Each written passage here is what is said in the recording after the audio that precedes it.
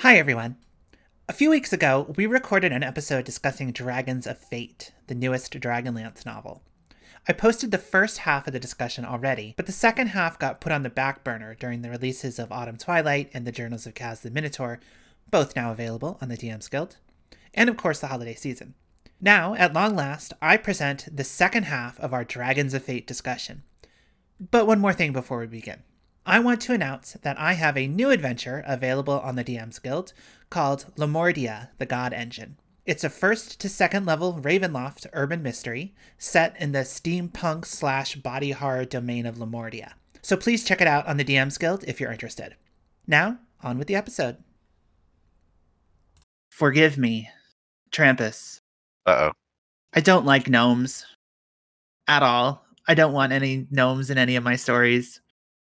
This whole gnome thing going on, I was like skimming over it to get to the end of the chapter. So that's my take on gnomes. I mean, I wasn't going to like it no matter what it was, because I just think gnomes are annoying and I don't like them. But you're one of them. These Dragonlance gnomes, I don't mind them in other settings. It's specifically Dragonlance gnomes that I'm just like, oh, these guys, these are just a one. It's just a one. What is it, a one note joke? Is that one it's trick just pony? One trick pony, one note. It's just Yeah. it's always the same, and I'm just like, oh my god, I've been hearing the same gnome jokes. Well, not for 40 years, but since I started reading Dragonlance, and I'm like, okay, enough gnomes. That's a valid criticism. It is. I mean, you could say the same thing about Gully Dwarves and Kinder. Is that I do say the same thing about Gully Dwarves. Like Kinder, right? They're all Tasselhoff. Well, in the novels, yeah, most of them are. But it's the ones that are different that I like, So it's, I don't know. He was different because his name had a silent K instead of a silent G. Mm-hmm. The whole thing with the gnomes and Trap Springer, that I didn't know what was going on. I was so confused by all that. I was like, wait a minute, Uncle Traps. How I mean, Trap Springer's always been does Tass think Kinder uncle? Does Tass think he actually has an uncle named Trap Springer? Yeah, Kinder, every Kinder has an uncle named Trap Springer, and he's Does he think his uncle Trap Springer is thousands of years old? Well, I mean, it might be a great uncle. 17 great. I guess. All right, maybe. Trap Springer jumps around too, just as crazy as Tass. I mean, Tass went back to time, met a couple of gods, went to the abyss. Came back, went back there again. Lots of different stuff. He's Uncle Tass now to everyone else, but to him, there's an Uncle Trap Springer who's just like Uncle Tass to all the other Kinder out there.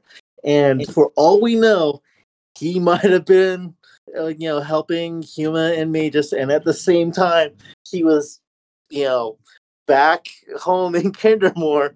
He might have been a gnome professor as well, because apparently he was a professor at a gnome village. Well, there is precedent for this, and I'm not as familiar on this as Weldon and John are, but Bailiff. Bailiff was the first known Kinder hero, right? But he's also an elf. And there's been some speculation about some sort of transformation in there, and I don't know what. So that's a very interesting tale that spans several series. It starts with an elf named Vedvedsica. It goes through the Barbarians trilogy. It goes through the Elven Exiles. It goes through the Forest King and the Elven Nations. So Vedvedsica is a very, very interesting character, and Balin's fate is tied up into his the way Vedvedsica cursed him, or however you want to look at it. Cursed him to be a Kinder? Or did he curse him to be a gnome? No, cursed him to be a Kinder. So it's later revealed in a book in the. But then why is Trap Springer a gnome in this book? Well, Tressringer is still he's still a Kender. He's just, as Is he? thinks of it, time hopping as well as Tass is, and so he's just around. He's done all these different things, and in all the legends and stories of him, he just happened, in theory, to be really, really close to this time, helping this gnome village for whatever reason, as a part of the story, and Tass just barely missed him, like he was just around the corner. Right, right. I typically also dislike Dragonlance gnomes, but I thought the way that Tasselhoff was like, oh, the gnomes discover or create the Dragonlance, so that's what he went to go find, and then they have this giant tower contraption, and the Tasselhoff names, oh, this must be the Dragonlance, and they're like, oh, is it? Yeah, of course it is. Well, of course it is then. Like, I found that pretty funny. I did enjoy. Did you? Was that supposed to be a joke? Because I wasn't sure. I was like, "Is this?" Yeah. I didn't know what was going on. I don't know if the gnomes finding the Dragonlances was ever a thing before this book. It's not that I can recall, so I think that was just something that Tracy and Margaret I think it's new. created for this story. But I enjoyed that bit. I did, and I typically also don't like gnomes, but I did find that part kind of entertaining. The part I read through it pretty fast myself, but in my second reading, as I was noticing what the Grey Gem was doing and what Tasselhoff is doing, it sounds weird, but Tasselhoff was basically correcting the timeline by going out there, meeting these gnomes, creating the Dragonlance, and in the time loop, filling his own legend about the Dragonlance being discovered by the non-human. I mean, I guess. I don't know. I get what you're saying, but I read this whole sequence and I was like, what is the point of all this? Why are we doing this? Like, is this just supposed to be like Kender messing with time, or the Grey Gem messing with time, or that the time and the Grey Gem fighting each other to see who gets control of the timeline? I was like, honestly, I feel like they just needed something for Tasselhoff to do because they brought him here. And Raistlin is off doing Magius and Raistlin things. Sturm is off doing Sturm and Huma things. And I think they just kind of needed something to do with Tass and created this little side story with that. And Destina took up needlepoint. Well, she sure did.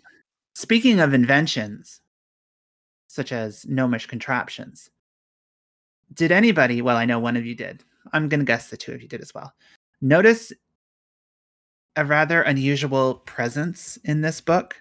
The presence of an artificer, ? Dare I say? There's a scene when Justarius and Dalamar go to visit Alice Raniker, and she basically uses magic channeled through her craft to create a new device of time journeying. Yeah. What is the deal with this? Do we like this? Do we not like this? Is this, I mean, yes. Go ahead, Trampus, go for it. Do I like it? Do I not like it? The answer is yes. I thought you might. So, to give a little context, Raniker is this old mage who was great at making all sorts of magical inventions. Now, with Alice, she has magical talent. She has no talent with standard wizardly ways of casting magic. However, she is an artificer, and it's like, okay, she has her own way of doing things. This is great, fantastic. But the idea that here she is, who is, I'm thinking in D&D terms of being very low level here. Right. 4th or 5th level, I was thinking. And 4th or 5th level, creating devices of time journeying? No. Yes, there. That's the crux of it right there, is like, I could see maybe her taking a year to get some basic understanding of it and then another 2 years to rebuild it. But, that was awfully quick. Yeah, I didn't mind her. I didn't mind Alice as a character. I thought the fact that, they brought in an artificer was a cool idea. But the fact that they they couldn't rely on her to even pass a test, but they're going to rely on her to create this artifact that has the capabilities of potentially changing the world. And it only takes her a day and a half to do it. That, yeah, not a fan of that part of that story. But she has a stunning personality. She sure does. I love her personality. I love it. I think that this proves, I think the most important thing that came from this novel is to prove that artificers aren't considered renegades in Dragonlance. So if you want to play as an artificer in your Dragonlance game and your DM tells you, oh, you can't be an artificer because they have magic, and if they have magic, that means that they have to be a mage of high sorcery, you can just say no. Dalamar and Justarius didn't make her join the mages of high sorcery, so... Yeah, 100%. They are not expected to take the tests. And I think we can extrapolate. I think we But- can extrapolate to say that warlocks and sorcerers don't. Warlocks, sorcerers, bards, druids, none of them have to either. We could totally do an episode on this, and I hope we do, about just kind of the changing face of magic in Dragonlance, especially with the changing face of magic in D&D. Well, And speaking of changing faces. Sorry, did you want to say something else, Trampus? Nope. I'm just trying to put ideas in your head. Oh, I hear you. I think it's a good idea. But speaking of changing faces, let's talk about the changed face of the world of Krynn following the conclusion of this novel. So Huma is killed. Magius dies differently. Well, I shouldn't say it. Magius dies more or less the way he's supposed to die, right? Like a punk. Huma and his silver dragon, Gwyneth, they do not die as they're supposed to die. They are murdered by Tully, this kind of spy that works for Immolatus. What a name. Destroying the future, basically. There's now Huma to drive the Queen of Darkness back into the abyss. So when Destina and Brother Karen return to the present, they find that they are living in a world where the Queen of Darkness won the Third Dragon War and is the unquestioned lord and master of all the world, and has at some point made Draconians. I thought of you when I saw the Draconians. Well done. Yeah, I was going like, Yeah, for some reason. For some reason, she made them. Well, it blows my mind. I'm going like, in this world where she won, she was still able to capture dragon eggs and still convert them to Draconians. Interesting. Like, very interesting. I would have assumed that the first thing that she would do is kill as many good dragons as she possibly could and have her chromatics help her in that. So Yeah. the fact that there was any eggs to survive.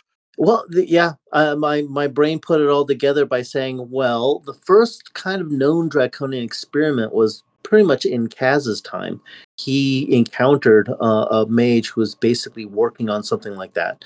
So it's very easy to assume that if Taxis Takhisis won early on, then she would have had some early access to that research and then applied it immediately to any eggs that she won, that she'd able to capture, and probably killed all the parents anyway. Just like killed the adults, stole the eggs, kept the eggs, converted the eggs.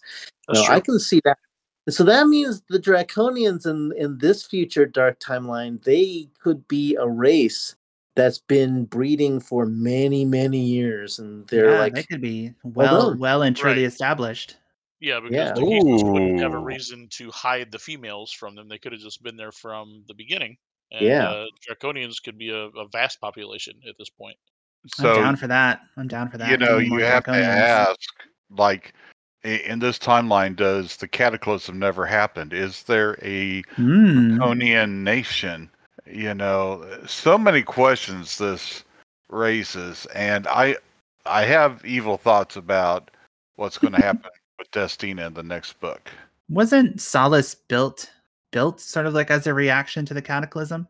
Not that I think that's hugely important, but I remember reading that somewhere. Well, like the people took to the trees in the years. At least. Yeah. Yeah. I guess it could have happened for another reason. It doesn't necessarily have to be the cataclysm, but that's interesting. That is sort of a question mark. I like seeing Kitty R at the end, by the way. Just gonna toss that out there. Well, given that Yeah. this is a mirror universe, Kitiara might actually be the hero, and That's kind of what Tennis, yeah. all the Yeah, others could actually be. And she's the only one who, out of friendship, was at the end of the last home waiting for the others. For all we know, the others were ready to continue, the face of evil. And Raceland will have to deal with the fact that his brother is the bad one. So Yeah. Well, what? he's wearing black robes too, so he Yeah. at this point has already fallen to evil. Well, he's got the black robes, but he's still the same person that he's been throughout the whole book, is the way I understood it. Like Right. he I think that's just because he appeared with the black robes already on him. right. So the Raceland that didn't time travel from the Third Dragon War, that Raceland that naturally existed in this world has already taken the black robes. Yes. Right. So I find like time travel is already tricky enough, but man, they just had some weird things with time travel in this one. Like waiting thousands of years for time to catch up.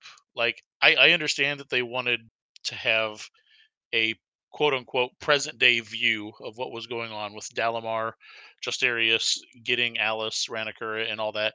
I understand why they did it, but it did not make any sense to me that something that happened 3,000 years ago, if it changed history, the present day would immediately everything beyond that would immediately change. That on along that fork of the river of time it shouldn't take thousands of years to catch up to what is actually happening. I mean, who knows? Time travel is not real, so you're comparing one fiction to that another you fiction. know of. Yeah. I like the Austin Powers 2 version interpretation of time travel, which is like, don't worry about it. Yeah. Well, hey, I've written 3 alternate timelines already for Dragonlance. My mind is just messed up as it is. So for me, the best thing. So when I read this end sequence, I didn't see it coming.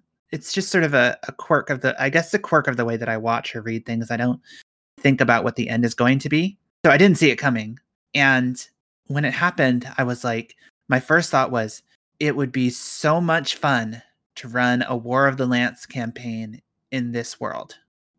Or to run But who would be fighting? To run a Dragonlance campaign about like a group of heroes, a group of good guys, beleaguered heroes in this evil world, like trying to overthrow the shackles of the Dark Queen. I was like, this would be such a cool setting for a Dragonlance adventure. Yeah, there's plenty of room for it. There's the heroes are definitely needed in this time.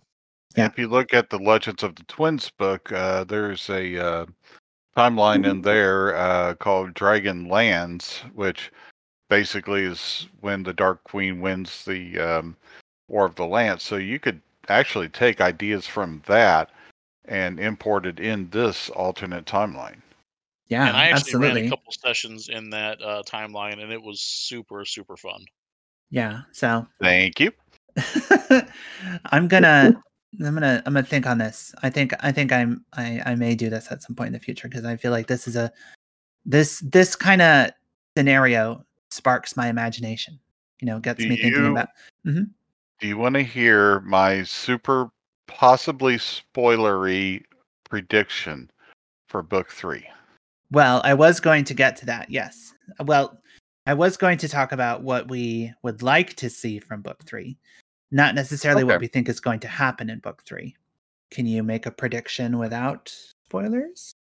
I will preface this by saying that I have no knowledge of what's in book 3. So if it happens, coincidence.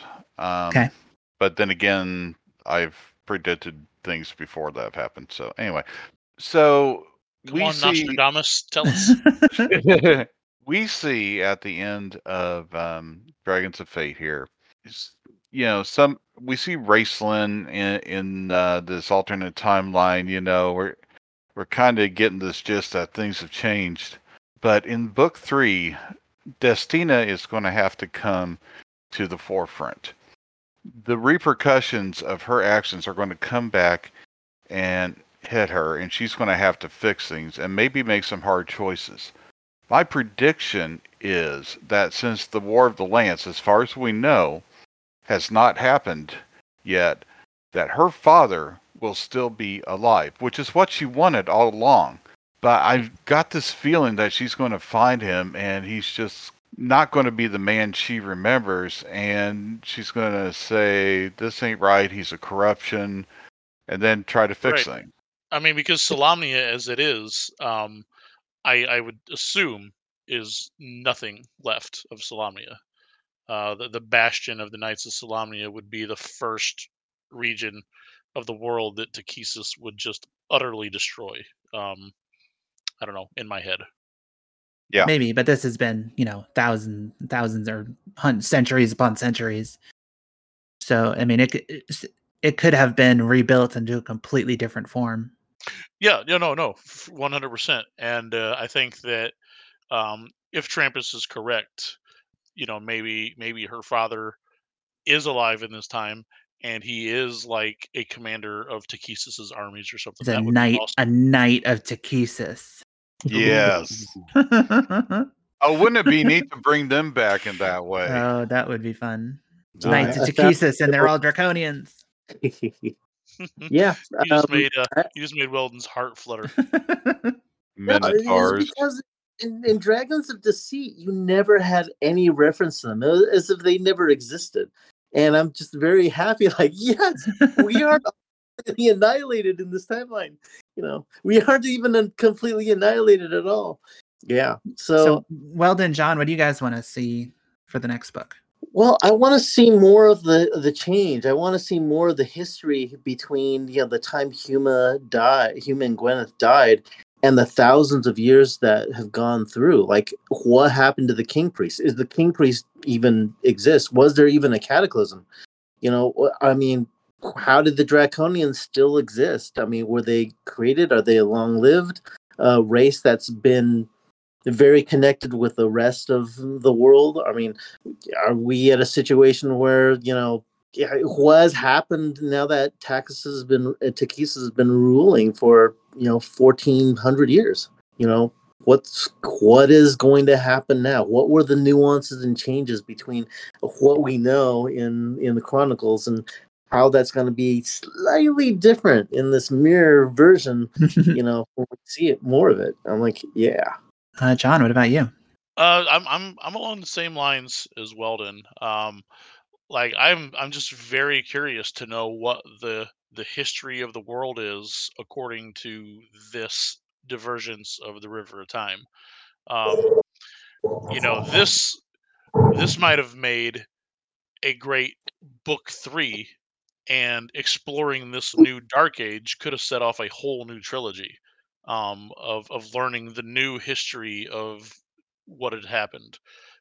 Is like a reset for Dragonlance. But I don't know. I just want to know, because I love the history of this world, so I want to know what has happened since Huma died. What has happened in this timeline? Was there a cataclysm, and if so, why? Yeah. How? Because it wouldn't. They'd have to come up with a very interesting idea for how and why it would happen, because it doesn't make sense to what originally caused it, which was basically the workings of Fist and Daedalus orchestrating it.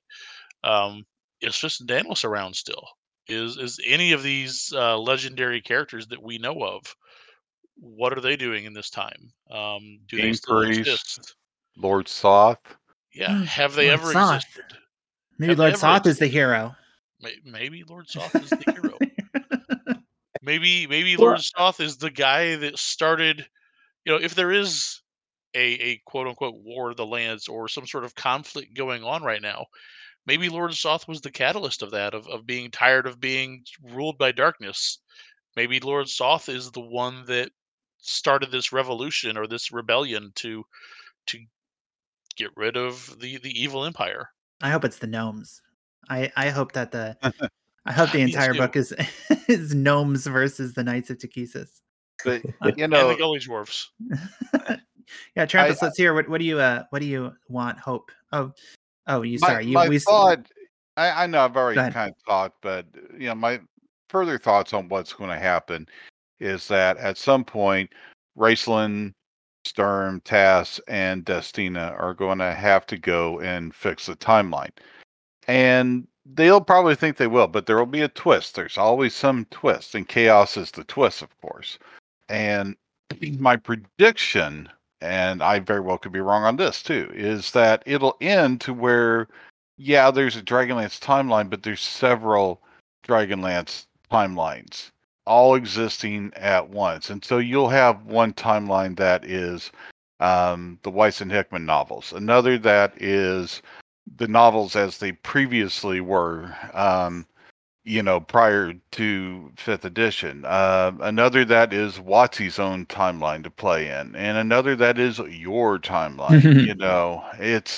I see all of these things happening. And I don't know if that would happen. I don't know if it would be too complicated to explain, but I don't know. Is interesting is I do really find this timeline very interesting, and I would love to play in it. I would love to read more about it. I do hope they manage to somehow not delete everything that came before. Well, that's another question. I mean, this is something that they will. This is something Chuck and I have talked about. I mean, how would we feel if we've gone through this experience of these 3 novels, and then when it's over, everything is just sort of back to the way it was? Is that what we want? Do we want this time travel shenanigans to really impact the classic Dragonlance setting? I would like for there to be to be some sort of change, but not one that cancels everything out. Something subtle or not so subtle, that doesn't erase the 5th Age. It doesn't erase the Chaos War. It doesn't erase the War of Souls and all the stuff that happened, but some kind of difference to the world. That would be my ideal bow to put on this story, is aspects of this timeline exist somehow. So, like with Weiss and Hickman Dragonlance novels, typically they're always big events, and I don't quite feel like this has hit that level quite yet. But typically at the end, the world has changed somehow, some way. We see it with Chronicles and with Summer Flame, War of Souls. Dark Disciple. Something will change. Now, Weiss and Hickman, yes, Dark Disciple, and which is just Weiss, but anyway. With where was I going with this? You're talking about how Weiss and Hickman, their novels cause big changes to the world. War of Souls. So we can make a comparison to War of Souls here. In that bit where they were trying to reconcile some things and bring fandoms of the 4th Age and the 5th Age back together as just Dragonlance fans, they had every opportunity to just fix the timeline and say the 5th Age didn't happen. But that would have been a cheap out, and they didn't do that. They respected the work of everybody who came before, and they progressed the timeline forward, and then they made the change of no Paladine, no Takhisis. So they very well may do that again. But circumstances are a little different this time. Back then, WotC had a book department, and I'm certain that Weiss and Hickman were under direction to not take out the 5th Age, because it had not been too long since the 5th Age products. Mm-hmm. So, you could tick off a lot of Dragonlance fans that way. But now, it's 20 years later. And quite honestly, in fandom, I don't hear very many people talking about the 5th Age anymore. Just John. Yay.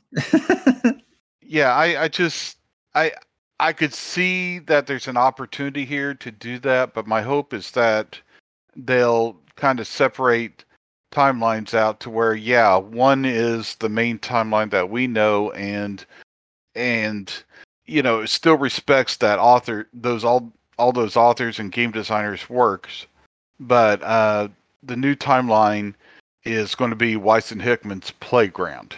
They could end it with, like, the gray gem explodes. As it explodes, it creates a multitude of timelines, and one is like, the second edition timeline, one is the 5th edition, one is the 3rd edition, one has the Age of Immortals, one doesn't, one is the Weiss and Hickman novels, one is Richard Knaak novels, one is, and then each individual DM's or each individual table has their own timeline. I feel like that would be something sort of exactly a certain kind of, I mean, there's some people like their canon, ABC straightforward. Some people are more are sort of willing to just kind of go with whatever comes along, and I kind of feel like something like that would be an interesting narrative device to explain why my 5th edition game doesn't line up with 3rd edition lore, for example, and I don't have to rack my brain trying to make all these round square pegs fit into round holes, because Margaret and Tracy have kind of given us permission to be like, it's okay to play this world, explore this world the way that you want. Everything is equally accessible in this new world. I mean, that's just, I think that would be neat. Yeah. Whether that's something, a step that they want to take, I don't know. Well, then, I got a question for you, buddy. So, for decades, you have worked on your timeline. You have worked on explaining away inconsistencies. If Weiss and Hickman made a move like this to where there are several timelines, is that going to make your head explode? No, because my head's already exploded. I've already gone through that phase of ripping my hair out and stuff like that, and I'm already at the phase of understanding the books that we read are just read are a different timeline compared to next, and there are probably 3 or 4 different timelines running around. Chuck and I had previously talked about the idea that when 1st edition, when the AD&D modules came out, DL 1 through 16, they might actually be a different timeline compared to the Chronicle novels. And when Dragonlance Adventures came out, it had a timeline that, in my opinion, had a lot of gaping holes in it. Like, the Second Dragon War was, Huma's time and stuff like that. And Chuck actually, paved the way of saying, look, what if they're all different timelines? And you're kind of mixing all the timelines into one, but really they were all different. And in absorbing that, it's like, yeah, Kaz and Huma could be a completely but legitimate timeline that we love to follow because his books were really, really good. And that doesn't demean anyone else's novels that might be completely different, like Margaret or Tracy's. If I was able to finish my saying, I hope that fandom will be open to the idea that there can be many different types of Dragonlance campaigns. They can be a part of the gaming world, and they can make any Dragonlance game they want, and screw if it's not canon or not the novels. Have fun, do what you want. I think that's a good point to start heading towards wrapping up. I want to ask if anyone has any further thoughts they would like to, and just any stray thoughts that we didn't get to discuss that you'd like to bring up before we say goodbye. Trampus. One thing we kind of skipped over that was a bit jarring for me was Silver Dragon Mountain, because they kept referring to it as Silver Dragon Mountain throughout this book, but really that mountain, the whole carving out the image of the Silver Dragon, that was in honor of the Silver Dragon of Huma's timeline. And so I don't think they'd be calling it Silver Dragon Mountain at that point. Maybe some other name, sure. But that just seemed a little weird to me. John, do you have any final thoughts? No. I enjoyed the book. Like I said, if you are a fan of Knaak's work, just go into this book with no expectations of what you're going to read, because, like probably like me, you will come off with disappointed at first. Just merit this as a story on its own, and it becomes much more enjoyable when you don't sit there and compare every missing detail, because you will drive yourself crazy doing so. So just enjoy it for what it is. And if you are of that mindset where it's not the same, like Wilton said, go back and read it again, reread it with a more open mind, and you'll get a lot more of enjoyment out of it. And Weldon, any last thoughts? My last thoughts were just a continuation of the spiel I just gave. During this entire conversation, we just presented a whole new different ideas that could be fun, based on the fact that there's this book. We talked about how the Draconians could be a long-lived, integrated race, because they could have been made thousand years early. We talked about, how there's just where's Kaz? Could Kaz actually have been, in this timeline, the one who, helped make the Dragonlances? He's much more involved in this timeline, but you don't hear it because Huma and Gwyneth are doing their own thing. And a part of me thinks that's what makes all of this fun. I mean, if there are any weird gaps that you're gonna see, don't get hung up that there are these gaps or there are these weird things. I think have fun finding an explanation. You know, that's part of the fun of being involved as a fan. If there is something really weird, be a part of it and try to come up with your own fun explanation of how it comes, how it could come about, how to explain it. And that you can never go wrong that way because you'd always be involved in looking at all the nuances of Dragonlance. And yeah, that's the fun of it all. My sort of final thought, which is something that's been sort of like coming. I think you'll all agree with me about this. It's always easier to talk about things that we didn't like in a book, but it doesn't mean that we didn't like the book. I certainly enjoyed reading it, and I think that you all agree with me that it's one that we'd all recommend to Dragonlance fans. It's very good. Just don't get caught up in the details. Go along for the ride, and you're going to have a blast. Yeah, if you just read it for fun and enjoyment, and like Weldon was talking about, if you want to read it once to sort of, if you want to do a critical reading once to be like, oh, this is different, I don't like this, I do like this, and then you can do a reading just to be like, why don't I just read it just to let the story lead me along. I think who would have thought a few years ago that it would be 2023 and we'd be talking about new Dragonlance novels? Right. I think that we're very fortunate to be getting new Dragonlance novels. We're very fortunate that Margaret and Tracy are continuing their work and that we get to enjoy it and that they're still active within the community and active within this world. And I think that it continues to be a great time to be a Dragonlance fan.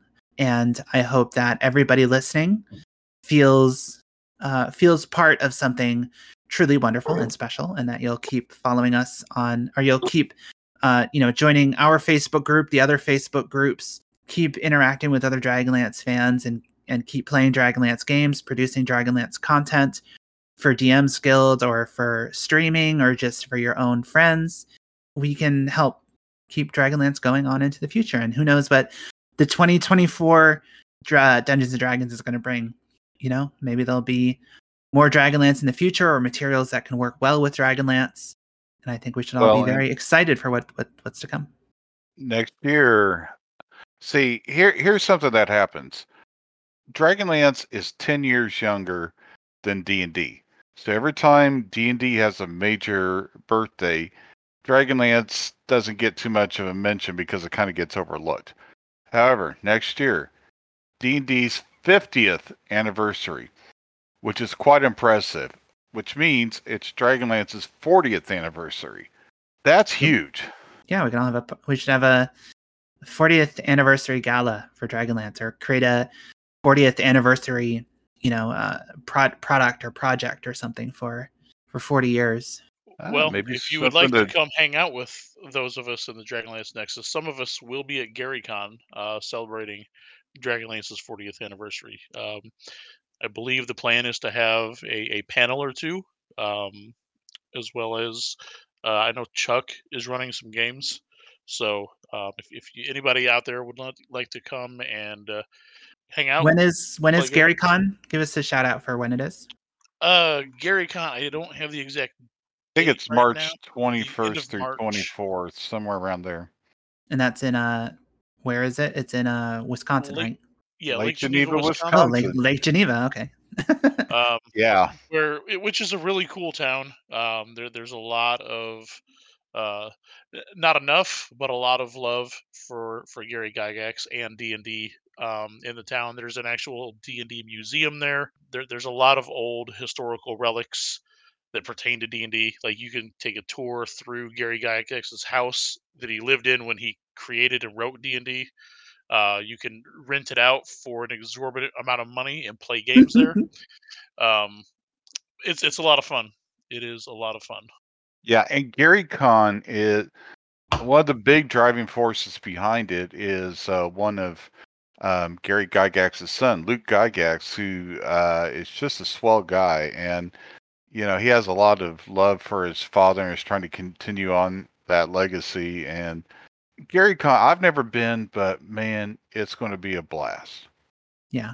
And you can find all kinds of super old games, all the way up to the newest version of your favorite games. So there's a whole room dedicated to the classic war games and board games where they have giant tables set up with armies and miniatures, and it is awesome. It is awesome. All right. Well, thank you all for chatting with me. Thank you, everybody listening. How should we sign off? Long live the Lance. Step into the Nexus, my friends. The portal to adventure awaits.